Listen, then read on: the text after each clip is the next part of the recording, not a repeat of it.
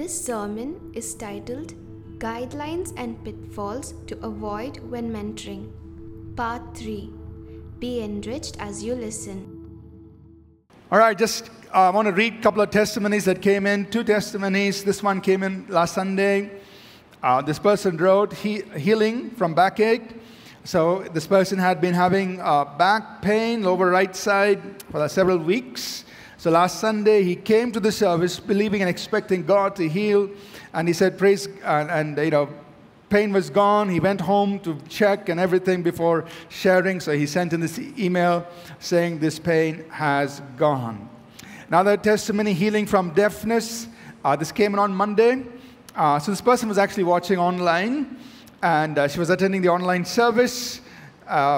Since 2007, she could not hear in her left ear due to some medical conditions. She mentions that here. But while we were praying, she felt her left ear open. And she couldn't believe it because she was not actually praying for that. She was praying for somebody else.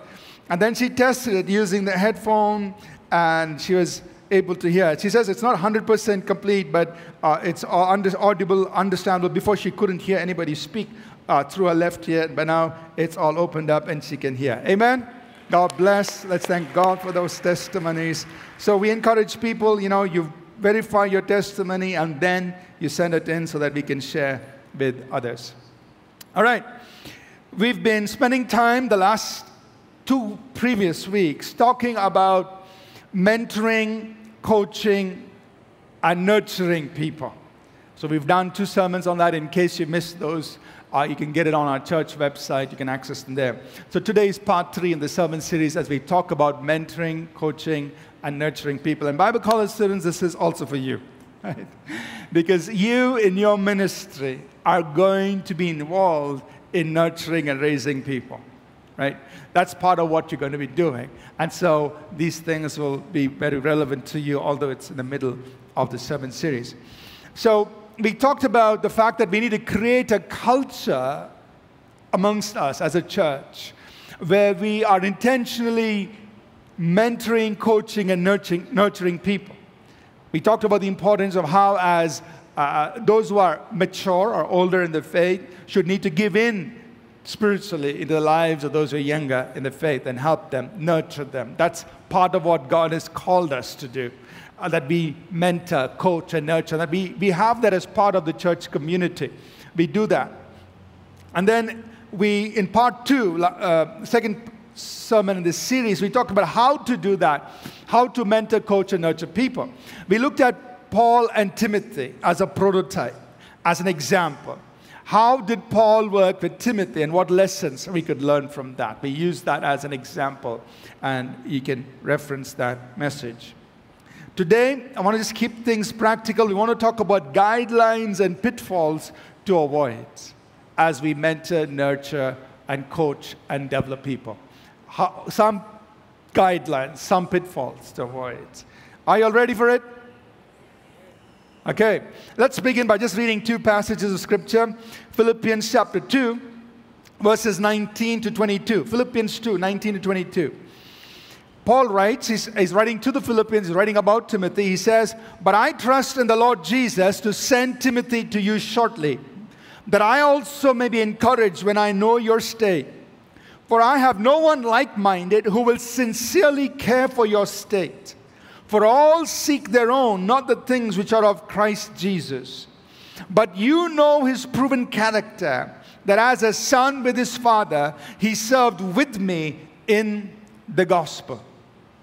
Another passage we want to look at is in 2 Timothy chapter 3, verses 10 to 11. Paul writes here, 2 Timothy chapter 3, verse 10 to 11. He's writing to Timothy, and he says, "But you have carefully followed my doctrine, my manner of life, purpose, faith, long-suffering, love, perseverance, persecutions, afflictions, which happened to me at Antioch, at Iconium, at Lystra, what persecutions I endured, and out of them all the Lord delivered me." Now, these 2 passages are very interesting. The first one, Paul is writing about Timothy. He's writing to the Philippians. And notice what he says about Timothy. He says, "Timothy, has served with me. And that's part of that mentoring process. He's journeyed with me. Or I have first-hand information about Timothy. I'm not speaking by what somebody else said. He served with me. I mean, we've been in the trenches together. We had to sweep the floor together. We had to do setup in church together. We had to set things up, put things down. We did all that together. So I can speak from first-hand experience what kind of person Timothy is. So that's what happens when you mentor people. You get to know them really. If you just look at them on their social media, that's a totally different image. But when you work with them, when you journey with them, travel with them, do the work together, and you journey with them through life, you get to know who they really are. And at the end of it, Paul says, here's what I can tell you about Timothy. As a son with his father, he served with me.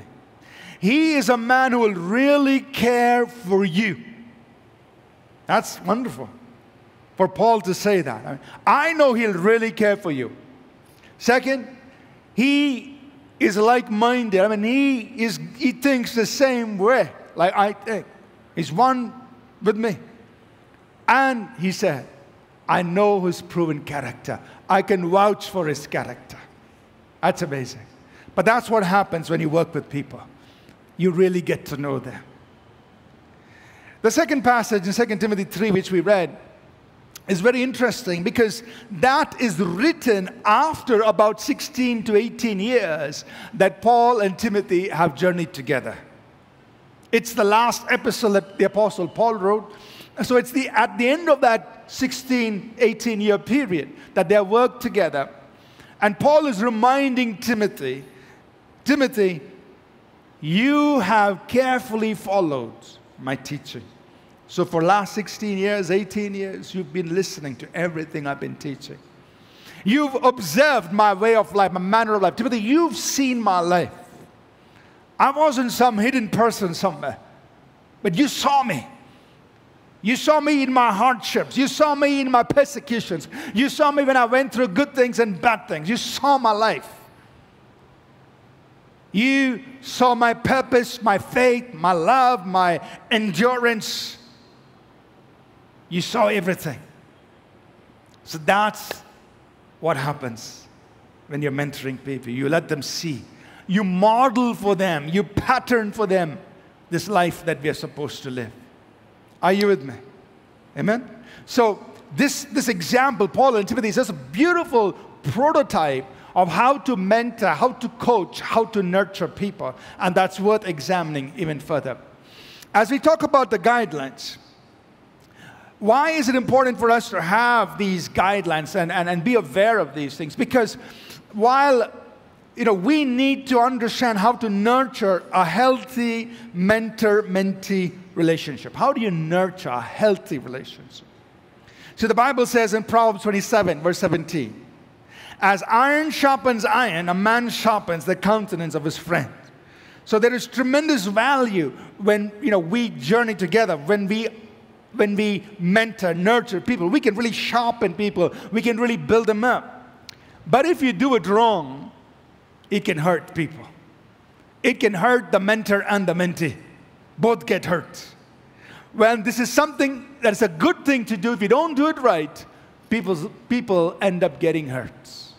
And so we need to understand how to do this right. And that's the reason behind this sermon. You're with me so far? So let's begin with the heart of a good mentor. So if you are pouring into somebody's life, somebody comes to you, and say, can you help me with this? Can you help me, how do I make a career choice? How do I choose, whom to marry? How do I choose what vocation to pursue? And so somebody comes to you and they're giving you the privilege of being a mentor in their life. You are very important in this whole engagement. You need to be sure that you have a good heart. It's so important. The heart of a good mentor. And I want to read for us 1 Thessalonians chapter 2, verse 7 to 8. I know this is not, the context is not necessarily a mentor-mentee relationship, but I want you to observe the heart of the Apostle Paul as he's ministering to these people at Thessalonica. Look at what he says in 1 Thessalonians chapter 2, verse 7 and 8. He says, but let's read it together. But we were gentle among you, just as a nursing mother cherishes her own children. Are you reading it with me? All right, let's go, verse 8. So, affectionately longing for you, we were well pleased to impart to you not only the gospel of God, but also our own lives, because you had become dear to us. So notice the heart of Paul. He says, look, we came to you with the message, but we didn't just come to give you a message. Our heart was in it. We cared for you. And he uses this picture of a mother caring for her child. And he says, we didn't just give you the gospel. We were willing to lay down our life for you. That's the heart we must have. It's very easy to say, look, I'll give you some messages, I'll give you some sermons, I'll give you some knowledge, and just go. But is your heart in it? Do you really care for the person? And that's more important than the information that you can share. Well, the information is good, but the heart of a mentor is you really care for the people. And I want to summarize the heart of a mentor with just these three things. We could elaborate much more, but first of all, you must be sincere. When you are mentoring somebody, be sincere in what you're doing. Genuine. You really care for the person. Don't do it for the sake of doing it. Don't do it because, hey, I'm better than you kind of thing. No, I care for you. Sincere. You really care for them. You want to see them do well. Second, be secure. You have to be secure in yourself when you are helping somebody. You must be so secure in your own heart that you're not afraid to give them everything you have. You must be so secure in your heart that you're not afraid to let them become better than you. But that's the heart of a good mentor. And thirdly, serve. You are serving because you want to bless them. You're serving not because you're going to get something out of it, but you're serving because I'm here just to pour out my life. Are you with me? Three simple things. Got to be sincere. Let's say it together. Sincere, secure, serving. That's your heart. When somebody comes to you and says, can you help me? Can you share with me? Yeah, I'll be sincere. I'll be secure. I will serve you. No strings attached. Amen? Now on the flip side, if you are a mentee, that means somebody is nurturing you. You also have certain commitments and responsibilities. So let's quickly mention that. The commitment and responsibilities of a good mentee. In 1 Timothy chapter 5, verse 17, and again, I know the context itself is not specifically a mentor-mentee, but it is in the context of the local church, so we can apply it here. In 1 Timothy 5:17, Paul writes, he says, let the elders, spiritually mature, let the elders who rule well be counted worthy of double honor, especially those who labor in the word and doctrine. So the essence is, honor the person who's pouring into your life. So as a mentee, when somebody is investing in you, what should be your responsibility? I want to summarize it in these 5 things. Number 1, you have to honor them. Respect them. Respect their time. Respect their knowledge. Respect their experience which they're giving you. Honor. And one real way that I personally, and I'm not saying everybody does this, but I do this, that I evaluate honor is, do you keep time? Right? So if I say, let's meet at 10 o'clock, example, yesterday one young man had reached out to me. I don't know if he's sitting here today, so forgive me. But he reached out to me. He said, I want to talk about something. He's about to graduate, so he's making some decisions about career and all that. So I want to talk to you. Sure. I said, okay, we'll do a Zoom call 10 o'clock. Now, when I tell somebody 10 o'clock, I mean you have to be there at 9:58. If you come at 10:02, 10:05, forget, I'm not doing the call. Seriously. Because I am committed. When I say 10 o'clock, 9:58, I will start the call. I am committed. If you're not there before 10, but this boy is good boy. He's an APC boy, Just, okay. 9:58, he logged in. I was watching. Seriously, I was watching. Because this is a matter of honor. Do you honor my time? Because I'm not sitting and eating chapatis all day long, right? I've got things to do. So when I say 10 o'clock, I mean 10 o'clock. And you better be there 2 minutes before 10. And sure enough, he was there. We had a wonderful time. It was a great time. But that's one way you show honor. That when somebody says, look, I'm willing to spend time for you. I'm willing to share my knowledge, my experience with you. Honor time. Sometimes we interview people, they apply for jobs. We say interview, come at 4. And sometimes we get a call, 3:50. I'm leaving from so-and-so. I said, tell them don't come. Don't come for the interview. If we gave you time 4 o'clock, you said 3:50, I'm leaving from somewhere, forget it. You're disqualified automatically. Because if we can't keep time, how are you going to do work? Especially God's work. Amen? That was free. Okay, so honor is so important. Giving honor. And you show honor by how you respect people's time, the knowledge they're giving. Secondly, confidentiality. So when a mentor is sharing things with you, many times as that engagement develops, they begin to share their own personal stories. Stories that I won't share from the pulpit, I will probably share when I'm sitting one-on-one with somebody. I will tell them, I messed up this way. I made these mistakes. That's why I learned this lesson. It took me 5 years to learn this lesson. I'm telling you in 5 minutes. So I will make myself vulnerable. We will make ourselves vulnerable. We'll tell you about our flaws. We'll tell you about our weaknesses. We'll tell you about our struggles. We don't speak those things from the pulpit. But that happens when we are nurturing somebody. Why? Because we're telling them, this is how I learned this lesson. This is what I myself have gone through. This were my ups and downs. And so when a mentor is sharing these personal stories, they are meant for your ears alone. You don't go put it on social media. I'm writing my blog. I met with Pastor yesterday, and he told me all these things about his life. How many of you like? No, you don't do that. What is shared in that context stays right there. Confidentiality. Are you listening?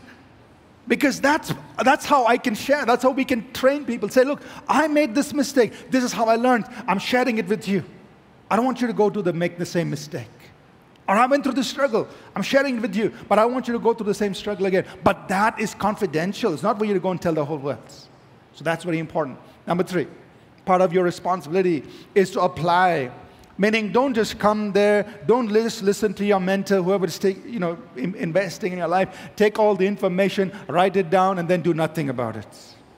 What's the point? But you need to apply it in your life. And you need to go back to them and say, hey, you shared these things with me. I thought through on it. And this is how I'm using what you're giving me. I'm not just sitting there and taking 1 hour of your time and listening to all that you're saying and not doing something with it. And that's your responsibility, to make good use of what is being invested. Number 4 is this, that you need to have gratitude. As a mentee, you need to have gratitude. That is, you always say you always remain grateful. And even after the engagement is over. Some mentoring engagements, maybe one phone call, one call. Sometimes it happens over a few months, sometimes maybe over a few years. But at some point, that engagement comes to an end, and you're journeying on. You may go further, become some amazing person in life. But always remember your roots. Always remember that somebody invested in your life. Be grateful for that. Always be grateful. When you see that person, say thank you. And I remember when I was growing up in the Methodist church, there was one particular summer of VBS that I attended that impacted my life so powerfully. It was, I don't know which year this was a long time ago. But there was one particular teacher who taught the VBS class, and that particular vacation, summer school, was about missionaries. We were studying about missionaries. And this particular teacher, she so influenced us, this group of kids in her class in the Methodist church. My life changed during that time. Till today, when I see her, I say thank you. I can give you her name, and you don't go Google her, but till today, when I see her, I say thank you. Because it was just that short vacation Bible school, but it touched my life so much. It inspired me to serve God. So it was a small thing, but a very powerful thing. And I say thank you. And I want you to do the same thing. When you see people who have impacted your life, maybe it's a week of their life, maybe it's longer, but remember to be grateful. And lastly, number 5, multiply what's been given to you. The heart of a mentor is, when I invest in one person's life, I hope that they will take it and bless others with it. Right? So give back, pass it on, share it, multiply it. So that's your commitment and responsibility as a good mentee. Are you all with me so far? The next thing I want to mention here is talk about some guidelines, just a few. You know, when you are working with people, be conscious of these things. In 2 Corinthians chapter 1, verse 24, the Apostle Paul writes to the Corinthians. He says, let's read it together. Not that we have dominion over your faith, but are fellow workers for your joy, for by faith you stand. Notice he says, we don't have dominion over your faith. We can't control your faith. We can't dictate your faith. But we are here to serve you so that you can be joyful and you can stand in faith. So remember, you don't have dominion over people's lives. You're here only to serve them. So what are some guidelines we can put for this as for mentors? Number 1, maintain healthy relational boundaries. That means don't override either parental authority or workplace authority. So especially if you're mentoring a young person, always refer them back to their own parents. Right? You may be a pastor, you may be a spiritual leader. They come to you for some advice. They come to you for something. And if there's a young person, say, hey, this is what I feel is good, but please share this with your parents. Get your parents okay, if they are in that age group. And I've spoken to some of these young people, and I do the same thing. I say, hey, go, please talk to your parents. I cannot take the place of your parents. I must not do that. So I reference them back to their parents. Go talk to your parents. Or if you're not talking to them about a workplace issue, reference them back to their own manager. You're not their manager. And you don't have the same perspective that a manager has. When they come to you with a workplace issue and you're saying, you know, okay, this is how you handle it, fine. But in this thing, you need to go back and be aligned to whoever is in your leadership at the workplace. You can't take the place of the manager. You can't take the place of the parent. Are you all understanding? So understand boundaries when you're mentoring. Don't try to take the place of people who have authority in their lives. Don't try to step in there. You say, this is what I can say. Do this. Many times when people overstep and they try to take the place of the parents or take the place of, workplace managers and so on, things get into a lot of trouble. Number 2, do not control, manipulate, or abuse spiritual influence. And this is very important. You see, the moment somebody comes to you and says, as a mentor, they're listening to you, they're giving you access into their lives. They're giving you the privilege of speaking in. But don't misuse that privilege. Don't misuse it. Don't say, thus says the Lord, you have to do it. No. That they can hear from God. They also have mobile phones. No, just joking. They can also dial up heaven. Maybe I should put it like that. They can also talk to God. So in the counsel you give, in whatever you say, you pray about it. This is what I feel. This is what I can share. But you pray. You seek God. See what God says. See how God leads. But don't control. Don't manipulate. Don't say, you have to do this. This is from God. Because many times people use, thus says the Lord, God told me, you have to do this. And they abuse that relationship. So don't do that. Don't control. Don't manipulate people through those things. Number 3, celebrate their successes. Even if they go beyond you, celebrate them. Hey, you're doing a great job. Go for it. Keep going. Number 4, encourage them to learn and receive through other mentors. Remember, like I said last time, you cannot be Alpha and Omega in their lives. Only Jesus can. So you give what you can give. When they come to you with something that is beyond your scope, refer them to somebody else. You say, hey, go speak to that person. That person knows what you are asking. That person can help you better than me. Right? Otherwise, if you try to talk about something that you have no knowledge about, you'll get into trouble, they'll get into trouble. Both will be crying at the end of it. So don't do that. Be honest enough to say, hey, I'm sorry, I can't help you with this. Please go speak to that person. Example. A believer comes to APC, hear about divine healing. Then they go to the pastor. Pastor, can I get rid of my tablets, my medicines? Pastor says, yes, thus says the Lord, take. The pastor is not qualified to do that. What should he do? Go talk to your doctor. Tablets, medicines, I am not. You want chapter and verse, come to me. About medicines, go to the doctor. Is it clear? Don't try to play the doctor in somebody's life. Don't do that. You can say, I can tell you what the Bible says. I can tell you that the Bible says, by His stripes you are healed. I can tell you that God says His name is Jehovah Rapha. You pray, He will heal you. I can tell you what the Bible says on healing. But whether to take your medicines or not, that is the doctor's responsibility, not mine. Are you understanding? So don't overstep that boundary. Stay within your boundary in this nurturing relationship with people. So what are some pitfalls to avoid? I know I'm moving very fast because we've already had a lot of things happen in the service. What are some pitfalls to avoid? Jesus said in Luke chapter 6, verse 39, He said, can the blind lead the blind? Will they not both fall into the ditch? So in a mentor-mentee relationship, at least one person needs to keep their eyes open. If both get into this engagement with their eyes closed, they are going to end up in a ditch somewhere. Are you with me? Hopefully the mentor keeps their eyes open. And they say, this is where we are going.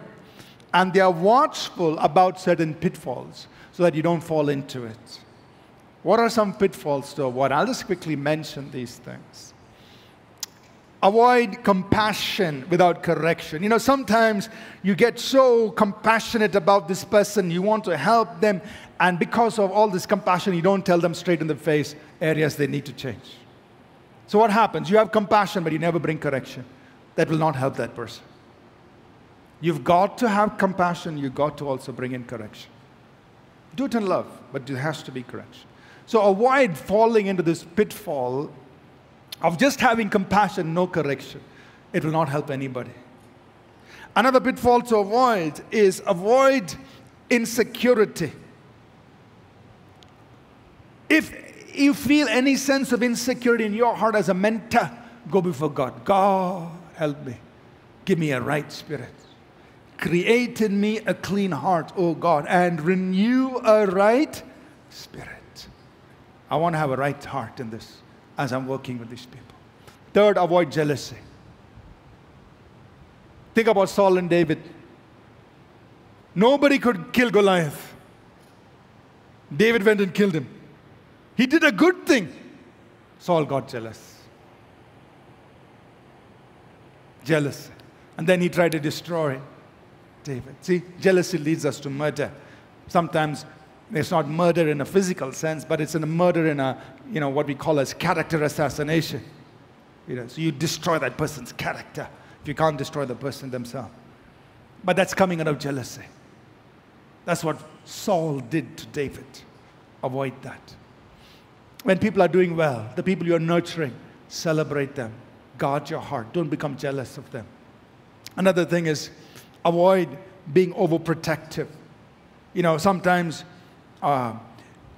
in an attempt to guide somebody in the right way, we begin to put so many different boundaries. Don't do this, don't do that, don't breathe in, don't breathe out. You suffocate the person. The person will fall dead. But you think you're being protective. No, you're suffocating the person. So don't be overprotective. Don't listen to that person. Don't listen to that person. Don't listen. Indirectly saying, listen only to me. That's wrong. So just let them be free. Let them develop the ability to discern what I should listen to, what I should not listen to, how I should grow. Let them develop that ability. That's what they will need. So don't be overprotective. Avoid becoming controlling. Avoid becoming over-involved. Avoid being dictatorial. And most importantly, avoid emotional attachments. It is true that when you're working with somebody over time, you get emotionally attached to that person. You're getting so close. You've shared so much with that person. There's emotional attachment. But then what we do is we don't like to let go. We don't let go. And that emotional attachment, and maybe through those things, the decisions you make, the advice you give is being colored by that emotional attachment you have with the person because you worked so much. And so you have to question yourself. Am I saying this because I really care for that person, or is it coming out of an emotional attachment I have for this person? Are you understand? For example, if a person is doing wrong, and you've worked with this person for 5 years, let's say he may be having a problem with his wife or somebody. Now you've journeyed with them, and now he's having a problem with his wife, but he's actually doing something wrong. But because you're so emotionally attached, you say, no, you're doing very fine. No. If he's doing something wrong, you've got to slap him on the head and say, hey, you are doing something wrong. You're not treating your wife properly. Got to tell it. You can't let your emotional attachment to the person color your advice or counsel. It's got to be plain, straight. Are you understand? So it's very important. Avoid these pitfalls. We've got to work through growth pains. I'm getting to land the flight, so please sit back. Working through growth pains. So as you're working with people, you're going to face some challenges. I want to just mention 3. First, there will be resistance to change. People don't like change. Not many. And so when you want them to grow, you're trying to get them to change, but they're refusing. And growth cannot happen without change. Growth requires change. We are changed from glory to glory. We don't sleep from glory to glory. We are changed. And only if you can change can you step up to the next level of glory. But there's resistance to change. And so you need to help them through it. Show them the value of the change. If they make the change, this is what will happen. And hopefully that will motivate them. Second, there's a reluctance to challenges. So come on, I want you to give you this challenge. I want you to take up leadership. Or I want you to take up this challenge. And you people say, I don't want that.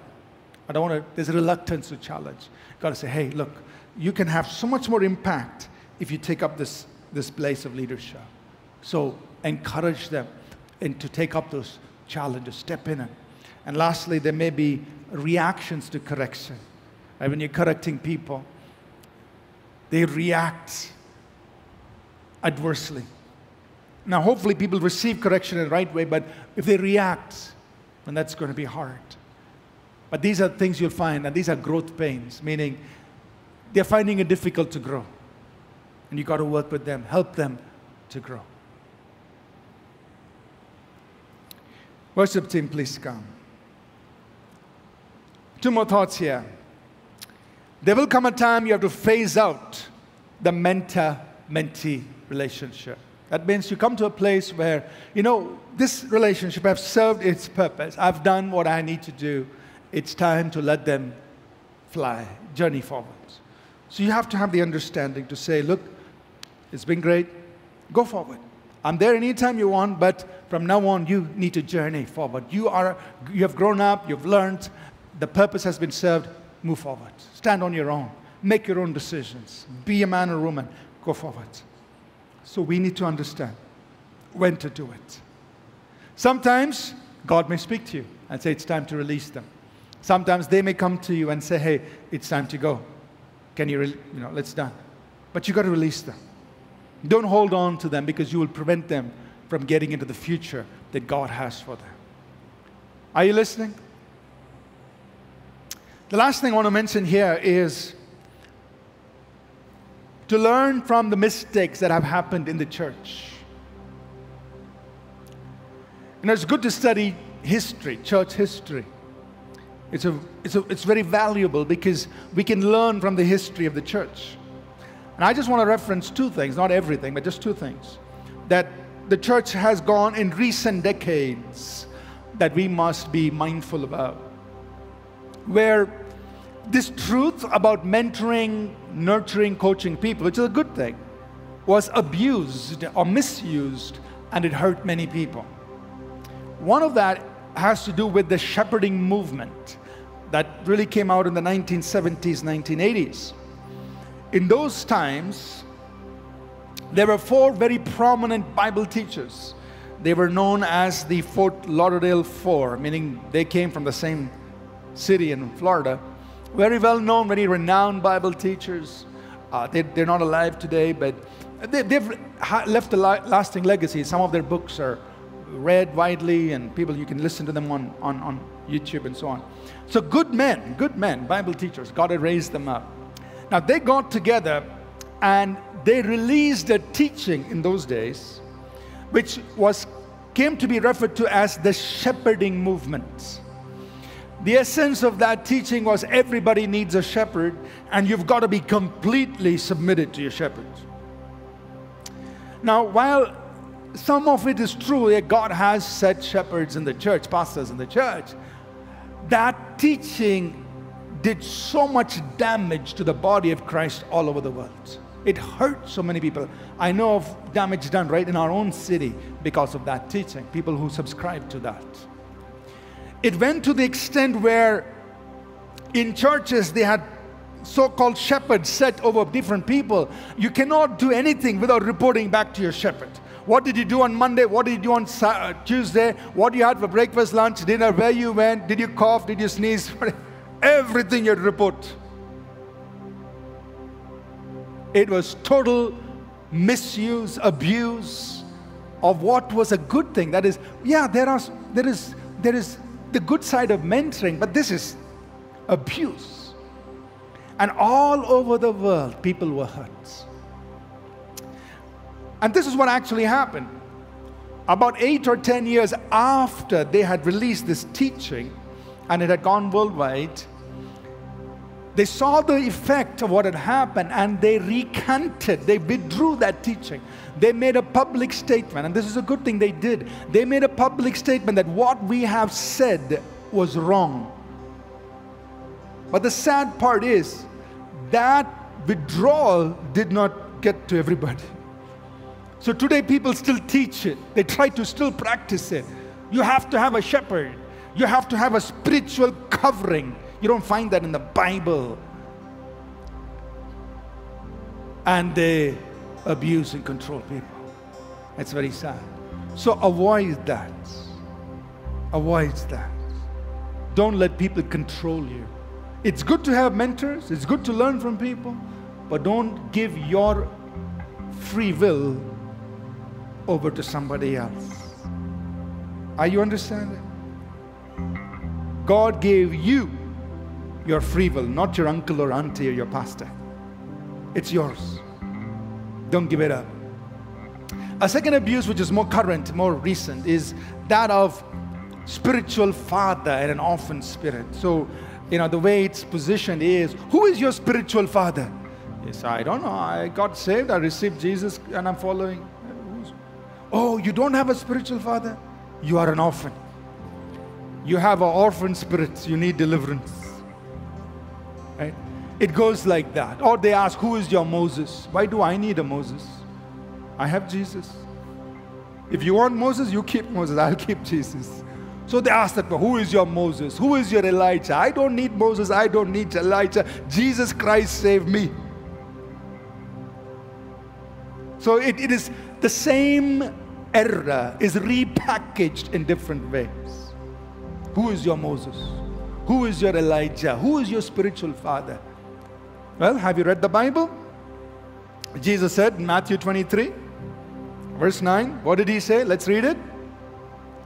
Do not call anyone on earth your father. One is your father, he who is in. In other words, we all have, as believers, we have a heavenly Father. You're not an orphan. You're not an orphan.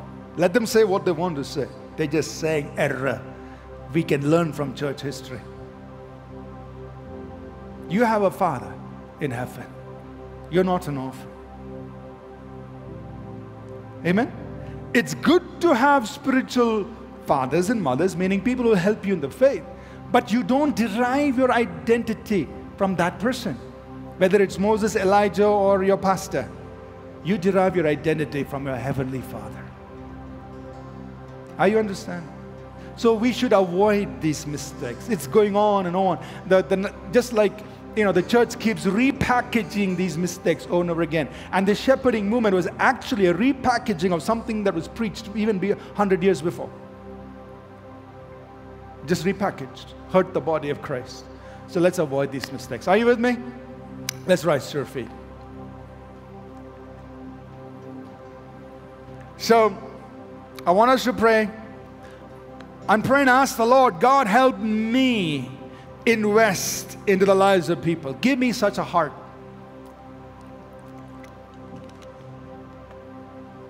That I will pour into the lives of people. Whoever you are, whatever your age is, doesn't matter. God can use you to raise somebody else up. God can use you to pour into somebody's life. God can use you to nurture other people, to disciple, to mentor, to coach, to build people up. And that is your greatest joy. The Apostle Paul wrote to the Thessalonians, he says, what is our crown of rejoicing?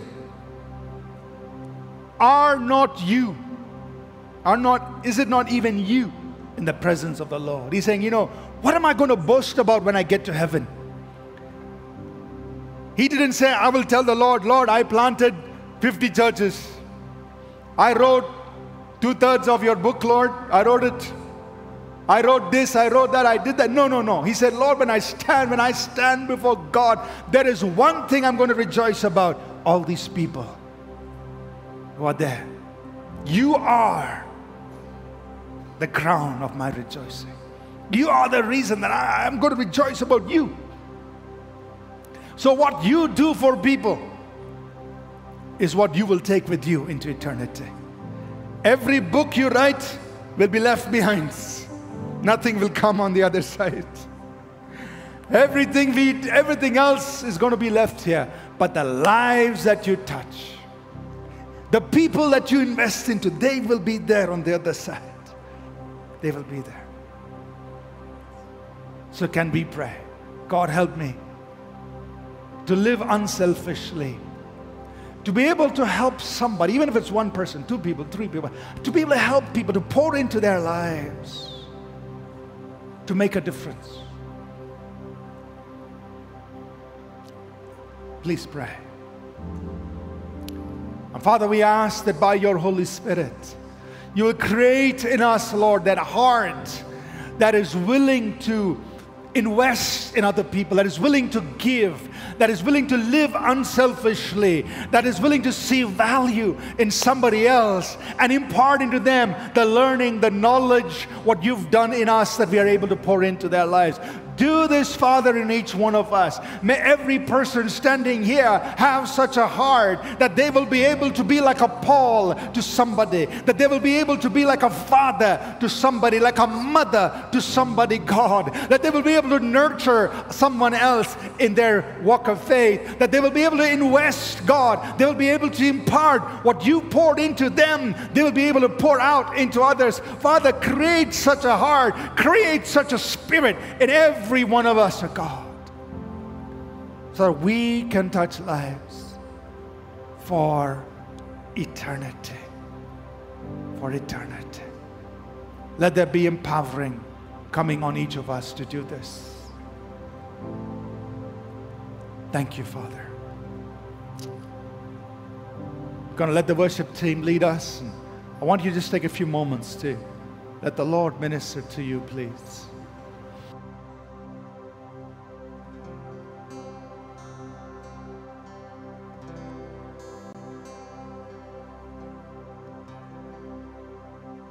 You are here, touching every heart.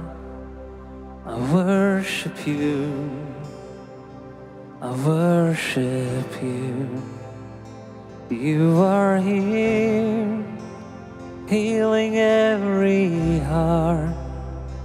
I worship you, I worship you. You are here, turning lives around.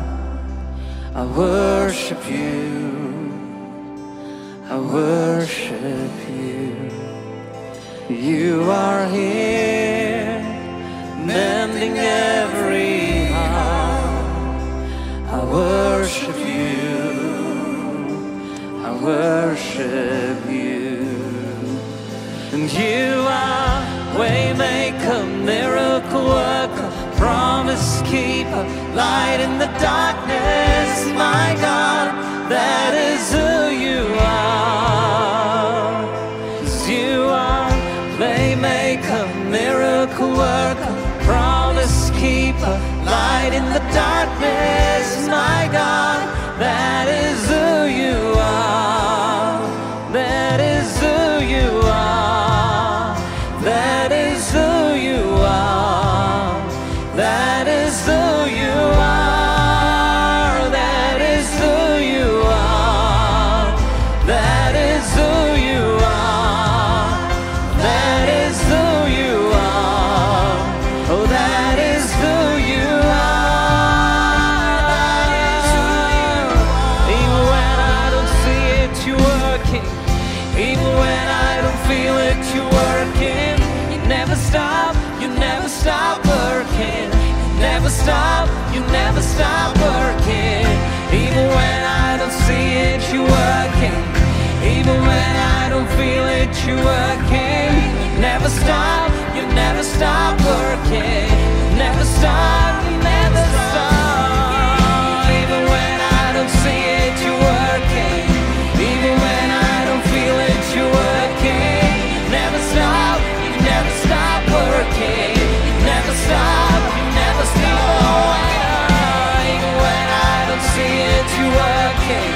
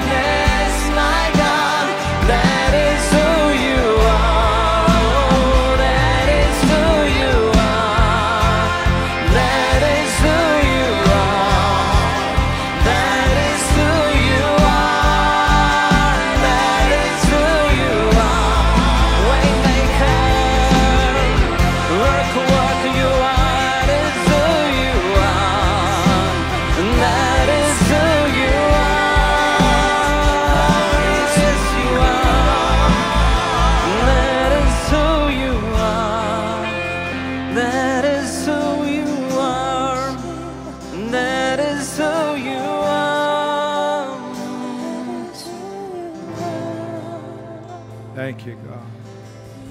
Thank you, Jesus. Father, I just pray, if there are people here, God, who have been hurt or abused, especially by spiritual authority, in any way, God, maybe people they trusted who then began to control and manipulate them, who abused them. Father, I pray right now that by the power of the Holy Spirit, you will heal.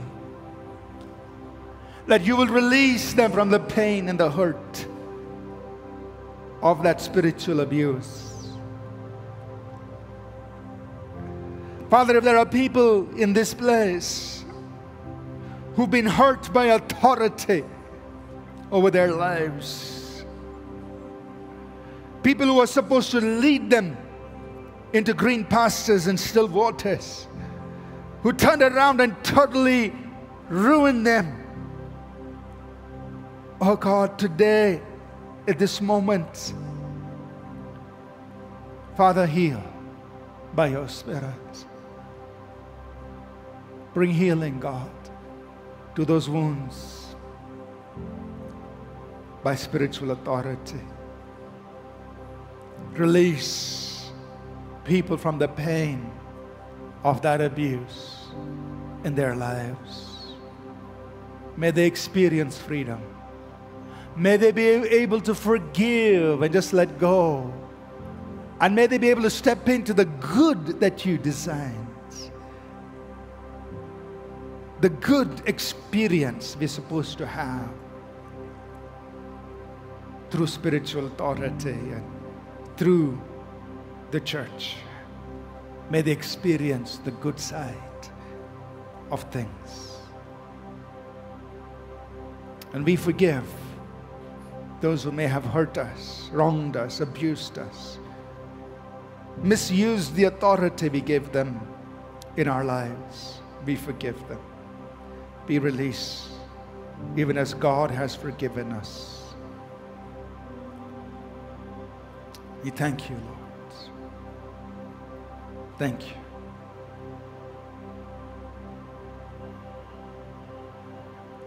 I'm going to speak the benediction.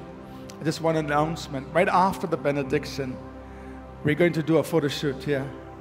Our students will come back on stage. We'll give them some chairs to sit.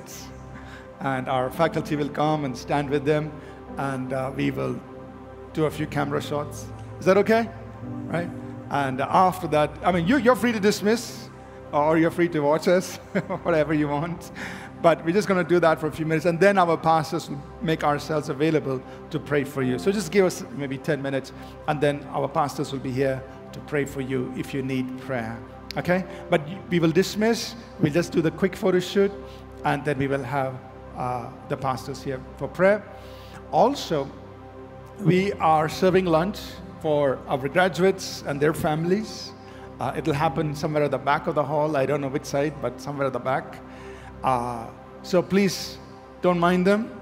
We're just going to try to be good to all of them today. So they will be sharing in lunch here. Just excuse us as we partake of that. Okay? I want to say a big thank you to the church, all of us, those of you here, those of you who've been watching online, those of you traveling. Everything that you are sowing into the church, all of the work we are doing here, it's because of what you give to the house of God. Amen? Like we've told you, we don't receive money from anywhere outside the country, except for our own people who may have gone outside the country. They may have local accounts and they may give. But we don't receive funding from any overseas church or ministry. Everything is what you give. Amen? And we're getting ready to do much, much, much more. It's exciting. Amen? Our goal next year is to bring in 100 students and just let this Bible college explode, impact the nation, impact the nations. Bring in, of course, students will be studying with us online, hundreds of them, but we want to have hundreds or more students here on campus with us and equipping and pouring into their lives. Amen? So I want to say a big thank you to you as a church for helping us do this. You are part of this.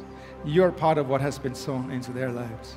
So thank you to all of you. Let's just give ourselves a good thank you. Really appreciate what you do. Amen. Amen. Let's close.